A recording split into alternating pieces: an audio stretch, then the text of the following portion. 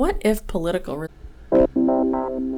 What you believe about yourself and your life is likely not based in reality, but in bullshit stories that you did not consent to, pieced together throughout your life with ideas offered to you from external sources. This podcast is here to help you recognize and dismantle those stories so you can reclaim your power and achieve what you want in life. Welcome to, yeah, I made that up, with life and business coach, Kelly Jackson. Resistance didn't have to equal emotional resistance. I'd like to invite you to consider that this may be possible, because I am a real-life example of this possibility. When we emotionally resist the neutral facts of our lives, believing things should be different or believing somehow that something has gone wrong, we don't allow ourselves to process what is happening.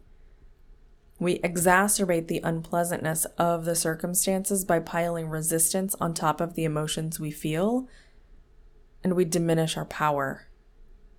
As Byron Katie says, when you argue with reality, you only lose 100% of the time. Emotional resistance is a losing game, and it's not actually very helpful when engaging in political resistance. We can engage in activism more fully and show up with more of ourselves when we accept that the reality at hand, even and perhaps especially when we don't agree with it. Accepting that it is happening. Because here's the deal. When we believe that what's happening is inherently wrong, that makes those who believe otherwise inherently wrong. It creates an us versus them dynamic, which puts the other side in power and us in the role of the victim. When we believe we've been victimized, we do not feel empowered. It leads to a cycle of shifting power dynamics whereby either they have power over us or we have power over them. But I believe that in order to do more effective activism and to do so for the long term, we must change that entire premise. When we believe that one side must be victimized, and especially when we believe that we are on the side of that victimization, we create a structure for ourselves that's designed to fail. Remember that our emotions are what fuel our behaviors. So what kinds of behaviors do you tend to engage in when you feel victimized? They're likely not the same behaviors that you take when you feel empowered. Burnout is a really common experience for activists. I experienced it, and I was doing this work in order to help me understand why. When I felt victimized and that the other side was in the wrong, I was not only acting from a disempowered place, but I was piling emotional resistance onto everything, which exacerbated the negative feelings. More of my energy was spent emotionally resisting reality than anything else. When we show up to political resistance having already drained all of our energy with emotional resistance, we aren't very effective. But when we can accept the reality, see it as neutral, own that we are applying our own meaning to it, and decide on purpose what that meaning is, we reclaim our power. This is one pressure point that I was really surprised about when I broke free of it. The concept of accepting what is, in order to create what we would prefer, is pretty high level. And it was the topic of reproductive rights that flipped the switch in my brain when I really started to understand the difference between emotional and political resistance.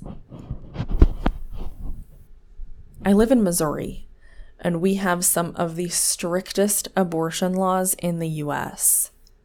And I volunteer as a lobbyist at my state capitol with Planned Parenthood.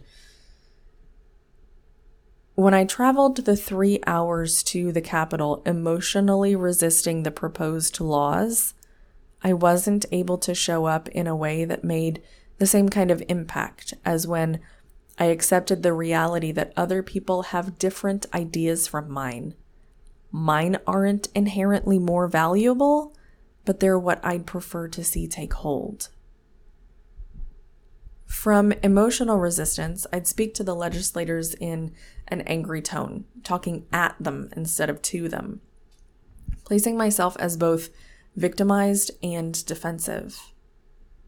I also became easily flustered, forgetting my words and presenting myself as if I truly just didn't know what the hell I was talking about. I lost confidence, and I began to wonder if my work was worthwhile.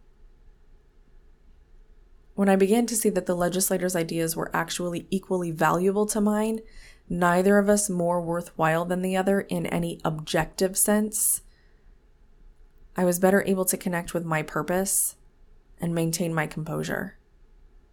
I spoke to them in a very different way. I showed up as more of myself. I wasn't piling emotional resistance onto anything and was more easily able to access compassion for everyone involved and pride in my work. It creates a far more enjoyable experience and is often more productive. When we're able to say, this is happening, and here's what I'd like to do to address it, we reclaim our power from the place of victimization. We see far more clearly than when we're kicking and screaming inside of our own brains that we don't want it to be this way or that it should be another way. If you're suffering from burnout because you've been piling emotional resistance onto your political resistance for the last few years or longer, I'd like to invite you to sign up for an exploratory call with me. Let's talk about how working with me for the next year can reignite the spark that's burning out. How you can show up for your political resistance more fully without completely draining yourself. We need you to stay in the ring or come back to the ring. And taking care of yourself is the most important piece of that. If you're not spending your energy wishing things were different, you have more energy to actually make them different. Email me, pressurepointcoaching@gmail.com.